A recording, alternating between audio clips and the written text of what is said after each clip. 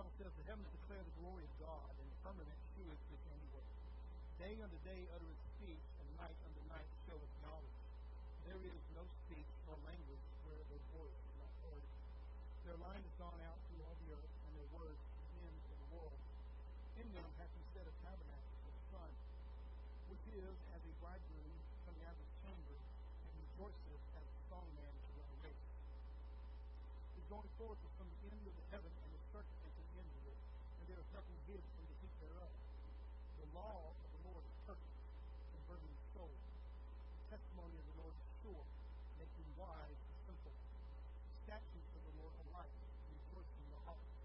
The commandments of the Lord is pure, enlightening the eyes. The fear of the Lord is clean, enduring forever. The judgments of the Lord are true and righteous altogether. More to be desired are they than gold, yea, than much fine gold. Sweeter also than honey and the honeycomb. Moreover, by them is thy servant born, and in keeping of them there is great reward. Who can understand his errors? Cleanse thou me from secret faults. Keep back thy servant also from presumptuous sin. Let them not have dominion over me. Then shall I be upright, and I shall be innocent from the great transgression. Let the words of my mouth and the meditation of my heart be acceptable in thy sight, O Lord, my strength and my redeemer. Heaven declare his handiwork. Let's focus again on verse 1 and verse 14, and then we'll take a look at what's in the middle of the verses there. Verse 1 says, the heavens declare the glory of God, and the firmament sheweth show his handiwork. And then take a look at verse 14, let the words of my mouth and the meditation of my heart be acceptable in your sight, O Lord, my strength and my redeemer. Have you stopped to think about that for a second? This is David. He's writing this song, Psalm 19, and he's writing a little bit about what happens when a man turns to God. When a man turns to God, new things are happening. Let's take a look at that next slide. David acknowledged that the heavens are telling about God's glory and revealing his knowledge day and night. In fact, I love how David talks about the sun coming out and the bridegroom coming out of the tabernacle. Think about the picture there. Some of you have heard about Jesus' second return. How it's going to be like a bride coming, how a groom coming for his bride. And the world's going to know about that. Remember, in a Jewish wedding, but more specifically an American-style wedding, which would have been very prominent at Jesus' time, when the bridegroom came forth, the whole village began to shout. In fact, there was trumpets, there was joy, there was a song that would rise up from wherever the bridegroom came out, and it would march and go and march and go. And a lot of times they picked, listen to me now, this is great, they picked the bridegroom up on a chair. You know, have you ever seen the Jews? They put him on a chair on broomsticks or on sticks, they carried him like on a throne all the way where his bride was. And then they had a special tent there called the bride chamber. But we get the picture here in Psalm 19, where when the sun comes out, the whole world knows. As the sun lights up the world, there's no doubt it's daytime. It's morning time. The day has broken. And there's no doubt about it. There's no dying in it. And so it will be at the return of Jesus Christ. When he comes back, there's going to be absolutely positively no doubt about it. There's going to be no way that someone's going to stand up and say, you missed the second coming of Jesus Christ. There's going to be no doubt about that. Though there are going to be people who are going to be trying that. In fact, we have people trying that right now. Excuse me, you guys missed the second coming of Jesus in the year 2000. Remember that? Remember the Hale-Bopp comet cult that was out there? Those guys cracked me up. I was actually working for the prison system, and I remember I had to work a visitation. I was a segregation sergeant, and they pulled me over to work a visitation.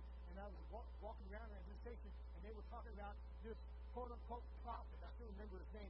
His name was Harold Camping. And he had predicted that the end of the world was coming at this particular Saturday as this comet passed by and things like that. And he had a radio program, a radio blog. And of course, he played this recording that says, we're no longer here. We're going to be gone. We're going to be gone. And of course, as the day went by, the world didn't end. And he asked if he could get back on the air the next day, and the radio station said, no. Absolutely, positively not. But remember the Hale-Bopp comet people as well, they actually committed suicide thinking their souls would go up to the comet and be taken off right there. My point is this, though. When Jesus comes back, there's going to be absolutely positively no way to deny it. There's nobody out there saying, I don't know if that's the second coming or not. When Jesus comes back, we are going to know it's going to be just like the sun rising up out of the east to the west, right? There's going to be absolutely positively no doubt about what you're seeing. And what David's saying here is when the sun's coming up, there is no doubt it's daybreak. Like a bridegroom coming out of his chamber and rejoiceth as a strong man to run a race. Now, I love how David acknowledged it there. He's telling about God's glory and revealing his knowledge of day and night. Verse 2, though, he asked God to make his thoughts and words pleasing to him. And then all the way down in verse 14, he talks about how he wants to please God, how he wants God to work in his life. And that's what we need to do tonight. Channel between those two verses, verse 1 and 2 and 14. So two and a half verses there. Sandwich between the heavens, declaring the work of God's hand, and the request for us to do the same is a list about God's word. Acts verses 7 to 11 give us that list. And so let's take a look at that a little bit. If you're going to be pleasing to God tonight, you're going to be the one who can rejoice that Jesus is coming. You're going to be the one who rejoice at God's word. Then this is some of the list you need to put to work in your life here. Let's take a look at verse 7 to 11 again so we can get ourselves familiar with that. The law of the Lord is perfect, converting the soul. The testimony of the Lord is sure, making wise the simple. The statutes of the Lord are right, rejoicing the heart. The commandment of the Lord is pure, enlightening the eyes. The fear of the Lord is clean, enduring forever. The judgments of the Lord are true and righteous altogether. Take a look at the next one there. More to be desired, this is verse 10, are they than gold, yea, than much fine gold, sweeter also than honey and the honeycomb. Moreover, by them the servant is warned, and in keeping them there is great reward. So you get this picture then in verses 7 and 11 of this list. And not only a list, you get an idea then of what the benefits are of doing or being a part of that list. So let's take a look again together in verse 7. Let's take a look at the first picture of God's law. Now, as we look at verse 7, I want to remind you something. Beginning there, the Bible tells us the law of the Lord is perfect, converting the soul. What is it that's perfect and converts the soul? The law of the Lord. So, I want you to understand something about your Bible. I want you to understand something about God Almighty. God has given us a way to show sinners. Remember when David sinned? David committed a lot of sins. Do you remember the big no-no sin that David committed? Adultery with Bathsheba, the murder of Uriah the Hittite, right? Well, David writes Psalm 51 as a repentance. And do you remember in Psalm 51 how David responds to God? He says, restore unto me the joy of thy salvation, and then I will teach transgressors thy ways. I will get back into teaching them thy way. And I want you to understand that the same guy who wrote Psalm 51, the same one who wrote Psalm 19. And in Psalm 19, he's writing verse 7, the law of the Lord is perfect, converting the soul. And so let me ask you that question again. What is it that's perfect and converts the soul? The law of the Lord does. We think that other things are what convert people. We think that there are other things that bring people to God. When the Bible tells us the law of the Lord is perfect, converting the soul. Let me ask you that again. What is perfect that converts the soul? The law of the Lord does. The Bible tells us that. The law of the Lord is perfect, and it converts the soul. The Apostle Paul plays upon that later on when he says the law is a schoolmaster bringing us to Christ. It's that which is perfect that brings us to Christ. And you begin to understand then the law of the Lord is something that needs to be in our life, in the sinner's life. In fact, when you come across a sinner, it's the law of the Lord that brings them to Christ. It's the schoolmaster that brings them to Jesus. We often think it's the story of how much love God has. We often think it's the story of how much the church did for somebody, or how much bills they paid for somebody, or what kind of love they showed somebody. But that's not what converts somebody. The Bible tells you what converts them. The law of the Lord is perfect, converting the soul. That's what the law is there for. That's what the law's purpose is. It's not there to make you righteous, even though there are people out there who try it. They say, if I keep the law, I'll become righteous. Understand, you're missing the purpose of the law. The law of the Lord is perfect, converting the soul. If it converts the soul, that means the soul's got a problem. Are you following me so far? The soul has a problem. And the problem in that soul is that every single one of us has a nature to sin. Every single one of us has not just a nature to sin, but a desire to sin. Not a desire to sin, but we actually altogether inherit sin. Now, some people say, I don't believe in original sin, but let me tell you this secret for us that I believe each and every one of us inherits Adam's nature to sin. I believe there's nothing we can do about that. You can't decide in yourself, I think I'll be righteous. Go ahead and try it, see how long it lasts. Let me ask you a question about the most fit person you've ever met before in your life. He's a bodybuilder. He's great. In fact, I didn't get a chance to meet him, but I used to love him when I was a young man. And some of you probably remember him. He had that famous line that would say, "I'll be back." Right? He was so fit. He was so strong. He was so in shape. And then I found out that he was, well, most of us already knew that. Go like this, I knew amen. In a Baptist church. But nowadays, he's older and he still tries to keep fit, but there's nothing he can do about it. He's getting slowly but surely just like old, out of shape. There's nothing you can do about it. My point is this: you can keep the law forever. You can keep it as long as you give it. There's nothing you can do about it. Eventually, you're going to find out that you couldn't keep it. It's going to show. It's going to show. It's going to show. Once again, verse 7, the law of the Lord is perfect, converting the soul. What is it that's perfect, and what is it that converts the soul? And so we're looking here at this list of the testimony of the Lord. Remember what David said there in verse 1. He said, "The heavens declare the glory of the Lord, and the firmament shows his handiwork." In other words, even nature itself testifies that there's a God and that we should be looking for him. And he reminds us then the law of the Lord is perfect in its conversion.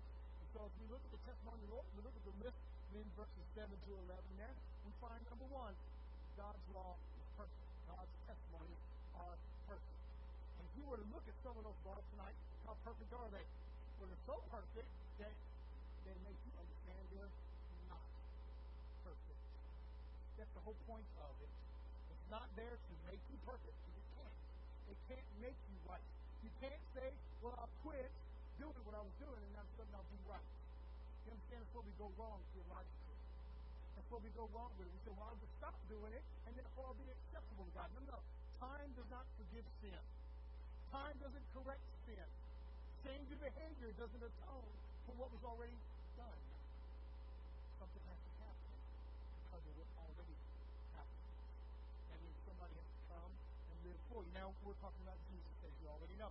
But we're in this list here of what is exhibited in a Christian's life, in a person who believes in God's life. Number 1, the law of the Lord is perfect. And we're not talking about the Jewish law of washing hands. We're not talking about wearing collies and deep. We're not talking about wearing kippahs or washing cups or whether or not you eat bacon or pork or anything. We're not talking about that today. We're talking about a true Christian holds on to God's law. And let's take a look at God's law. God's law gives us morals. And those morals are something that dictate a Christian's life. And let me give you a few of those quickly now. Just quickly, because I'm running out of time. Number 1, Christians cannot murder. Somebody say amen. Christians should not be involved in adultery. Somebody say amen. Christians cannot go around robbing banks. Christians cannot be immoral people because we believe the law of the Lord is perfect and it converts the soul. If we believe it's perfect, then we live by it. Not only do we live by it, we apply it to our lives. And God's moral law becomes a part of everything we do. The moral law in that. That is the law of the Lord is perfect. Because I'm running out of time here. Verse 7 again. The law of the Lord is sure. It's a sure thing. Remember how David started this song? The sun is going to rise, and like a bridegroom coming out, you know it's coming out. Can I tell you something about God's law? It's absolutely positively sure. There is no, well, maybe God will make an exception for me. So we like to think that. Well, God understands my heart, or God understands me, and he makes exceptions for me. Well, there was a gentleman, I want to share with you, he was a person I love very, very, very much. He was an ordained minister of God. And I'm not going to share with you his name, because he was close to me. And one day, I get a call from him and said, "Hey, Pastor," or actually called his brother, "Hey, brother, can you come up here?" He was in a place called Comanche, Texas. You know what Comanche is? It's not far from Dustin, it's not far from Brownwood. And so I drove up there. He was fine. I drove up there. Me and my big brother drove up there. And he said, "You got to get me. You got to move me out." He was pastor of the church, so you got to move me out. So we drove up there and said, "What happened? What happened? What happened?" But he didn't really share with us. And all of a sudden, some of his church family started showing up there, and they actually told him, "You can't ever come back." And finally, we figured out what he was doing. He had taken the church credit card, and he was going down the road to the next town, to a town called Blanket, not too far from Comanche. And he was purchasing alcohol set apart. On top of that, he was putting money in the offering plate, and then after the service, since it was locked up in his office, he would go in and take money back out. Of course, they threatened to prosecute him. They threatened to have a parsonage if he didn't get out in the next couple of days, and he left. Let me put this one. This is the first wife thing he's done. Got a while. So he left. My point is this. This is what I need you to understand. The law of the Lord is sure. It doesn't matter who you are. It doesn't matter what you are. It doesn't matter how old you are. It doesn't matter how good you've been. It doesn't matter how bad you've been. The law of the Lord is absolutely, positively sure. And what it does for one, it does for all. What it does for all, it does for one. There is no exception. This is a sure thing, baby. Sure, like the sun rising.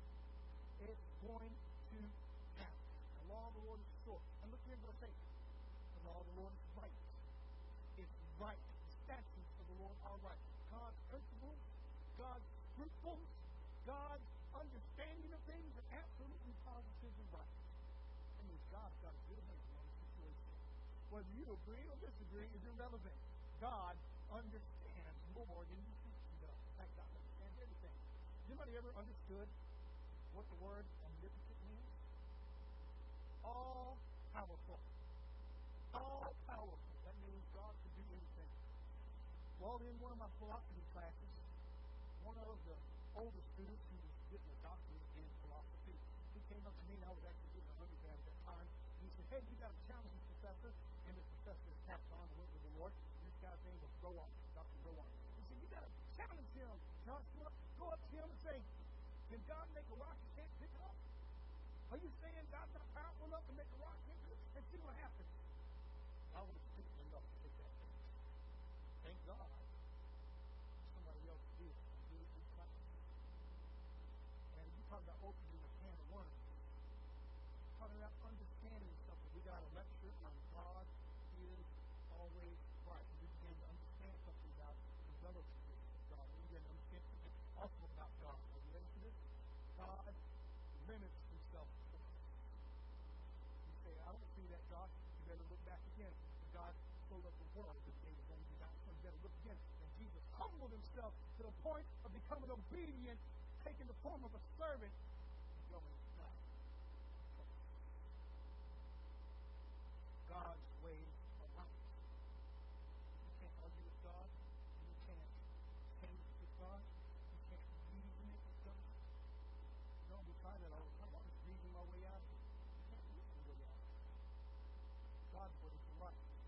They've never been wrong. God's ways are perfect. Go back with me in verse 7. The law of the Lord is perfect. And Lord, it is so perfect. We say that all the time. Something's perfect. Is anything really perfect? So what's unperfect? Us. Well, I believe there was a time we were perfect. And when we let sin come in, we were no longer perfect. We were lost. Broken. Creation was perfect. And we walk down to this day. The result of that brokenness that Adam brought in, and we're passing on to our children. Our children who go further and further and further from God. We see more and more imperfection. We see more and more child dishonesty, more and more confusion, more and more devil worship, more and more deception of the occult inside the church because we try to use it with God's God's right. Look at me again in verse 8. The statutes of the Lord are right. That means he's not wrong.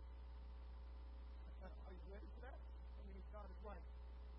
He's always right. Now, there's still a word to me that is omnipotent. That means all powerful.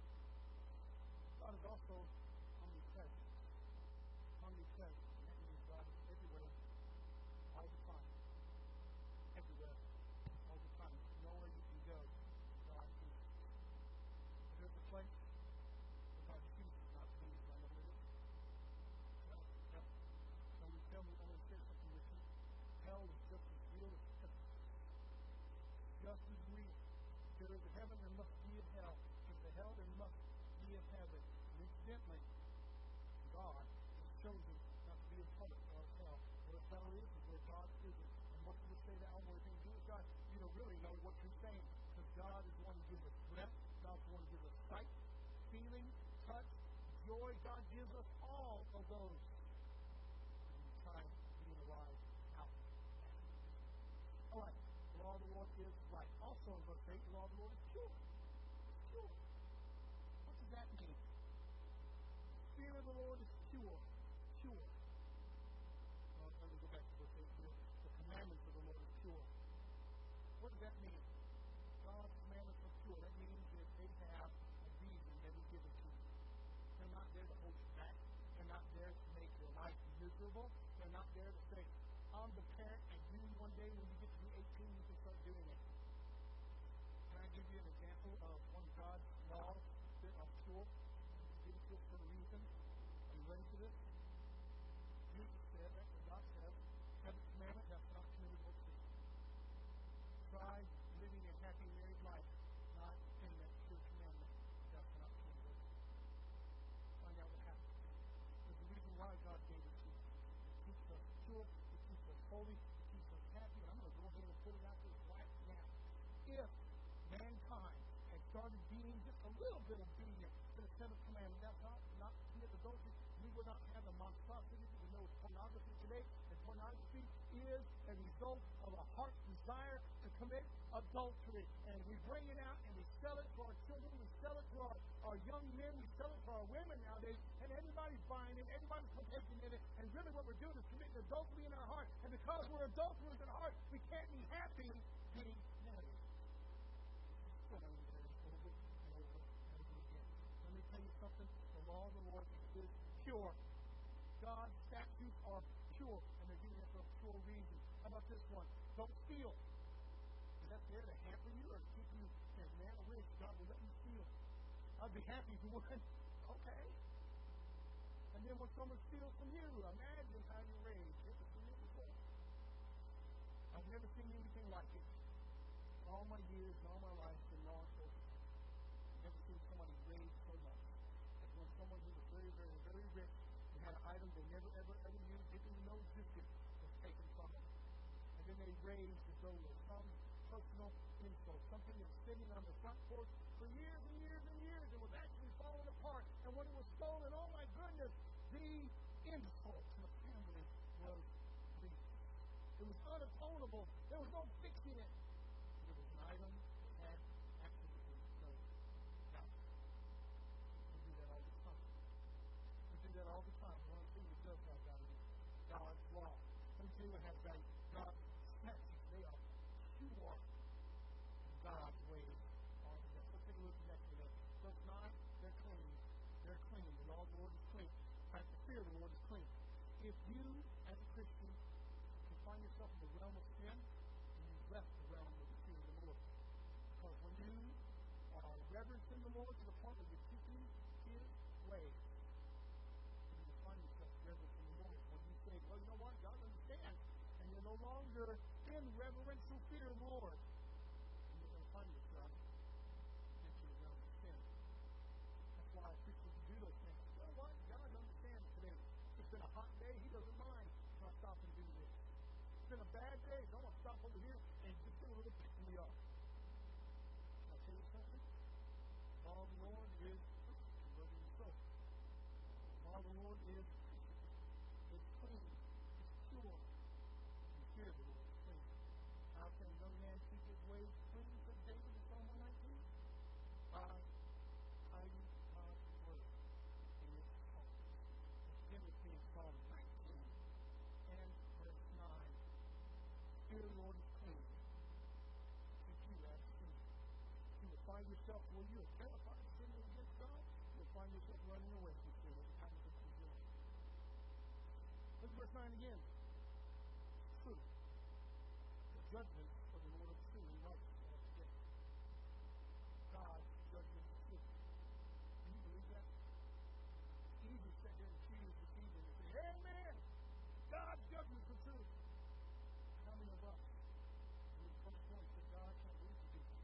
How many of us have actually questioned God that you sent the angel on the way of people in Egypt?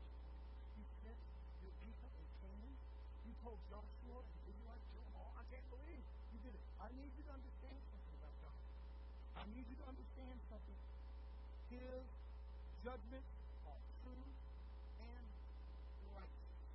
Who do you think you are to question His judgment? Who do you think you are? Probably can tell I've been reading a lot of Job here, but it's true.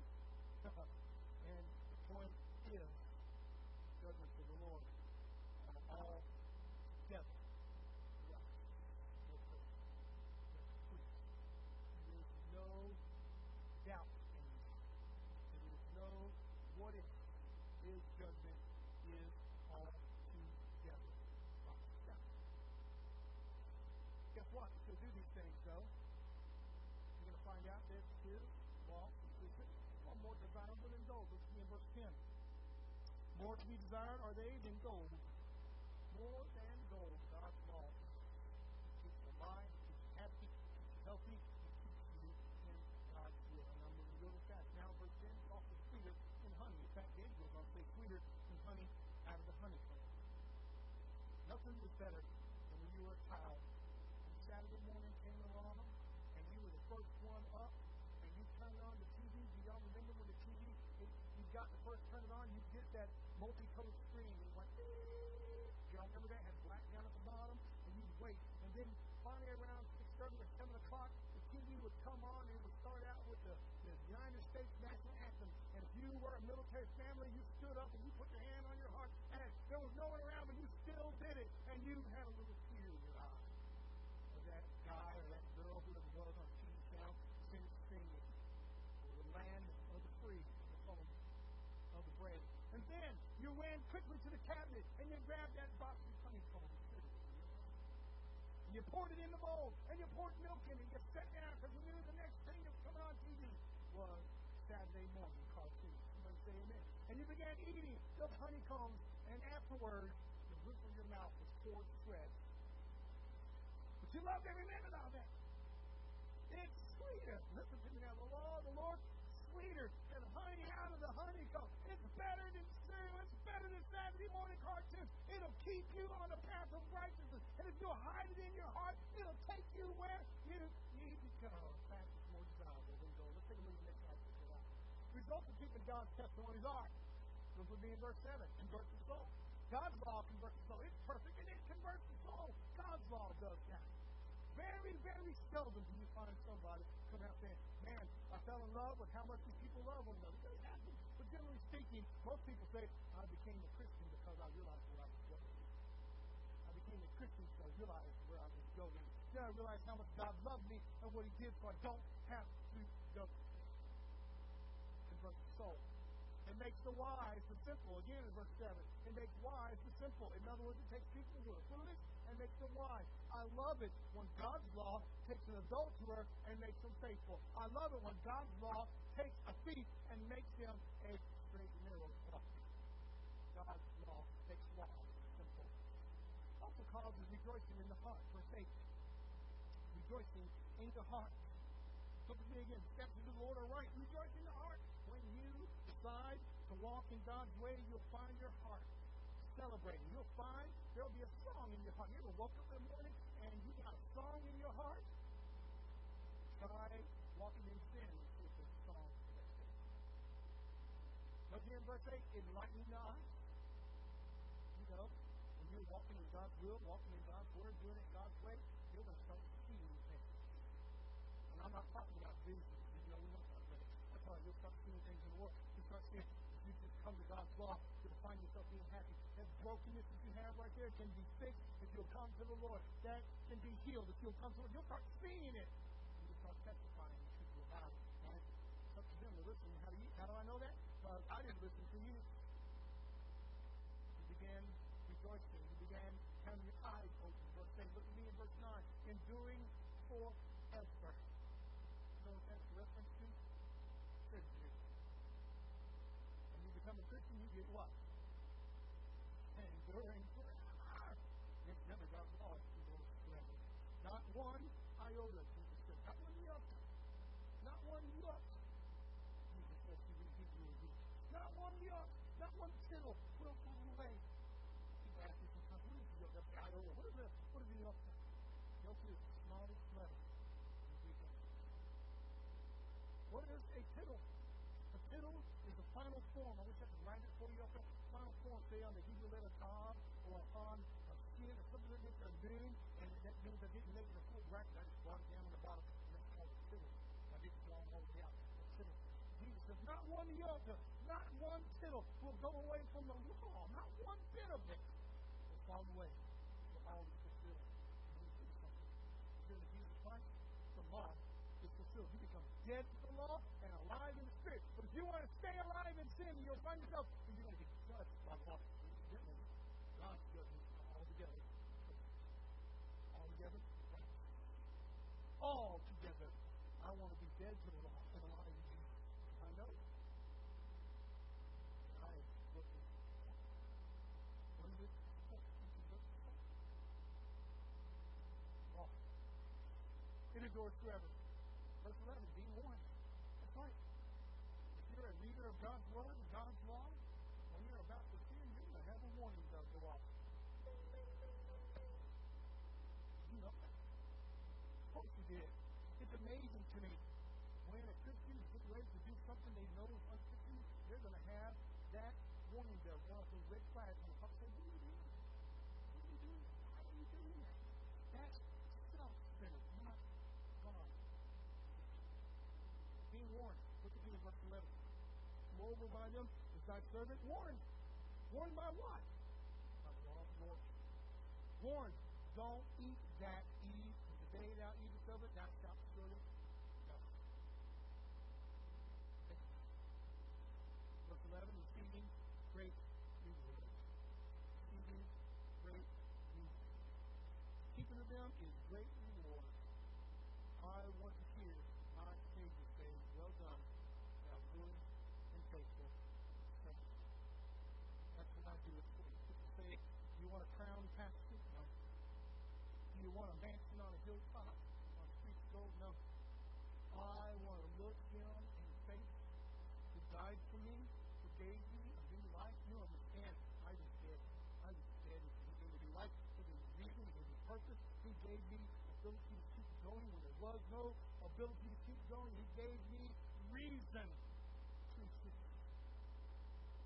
One of these days when he calls me home, he comes and takes me, and I just know.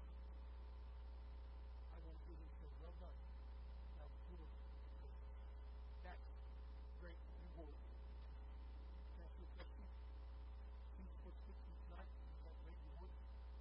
When you have wood, hay, stubble, straw, we want to talk about it. 1 Corinthians chapter 2. If you were to be judged of what you're building right now, it's going to fall apart. Holding it up and propping it up on a wind and a prayer, saying, please don't blow. Strong. You're building with gold, silver, precious stones. Like warning bells going off in your heart and your mind right now. Don't do that. You know that's going to come back to hurt. Where are you in your Christian walk right now? You need to come back to a day where you're supposed to take. Take heaven, declare the glory of the Lord. That guy woke up in the morning, saw the sun rising, and he said, praise God! Song in his heart, joy in his heart, peace in his life. And at this time, he was just a little old shepherd. How about y'all? Sometimes you're in seven for God. Closing that word of prayer. If you've spoken to them, ask you to come. Not just one verse. A invitation.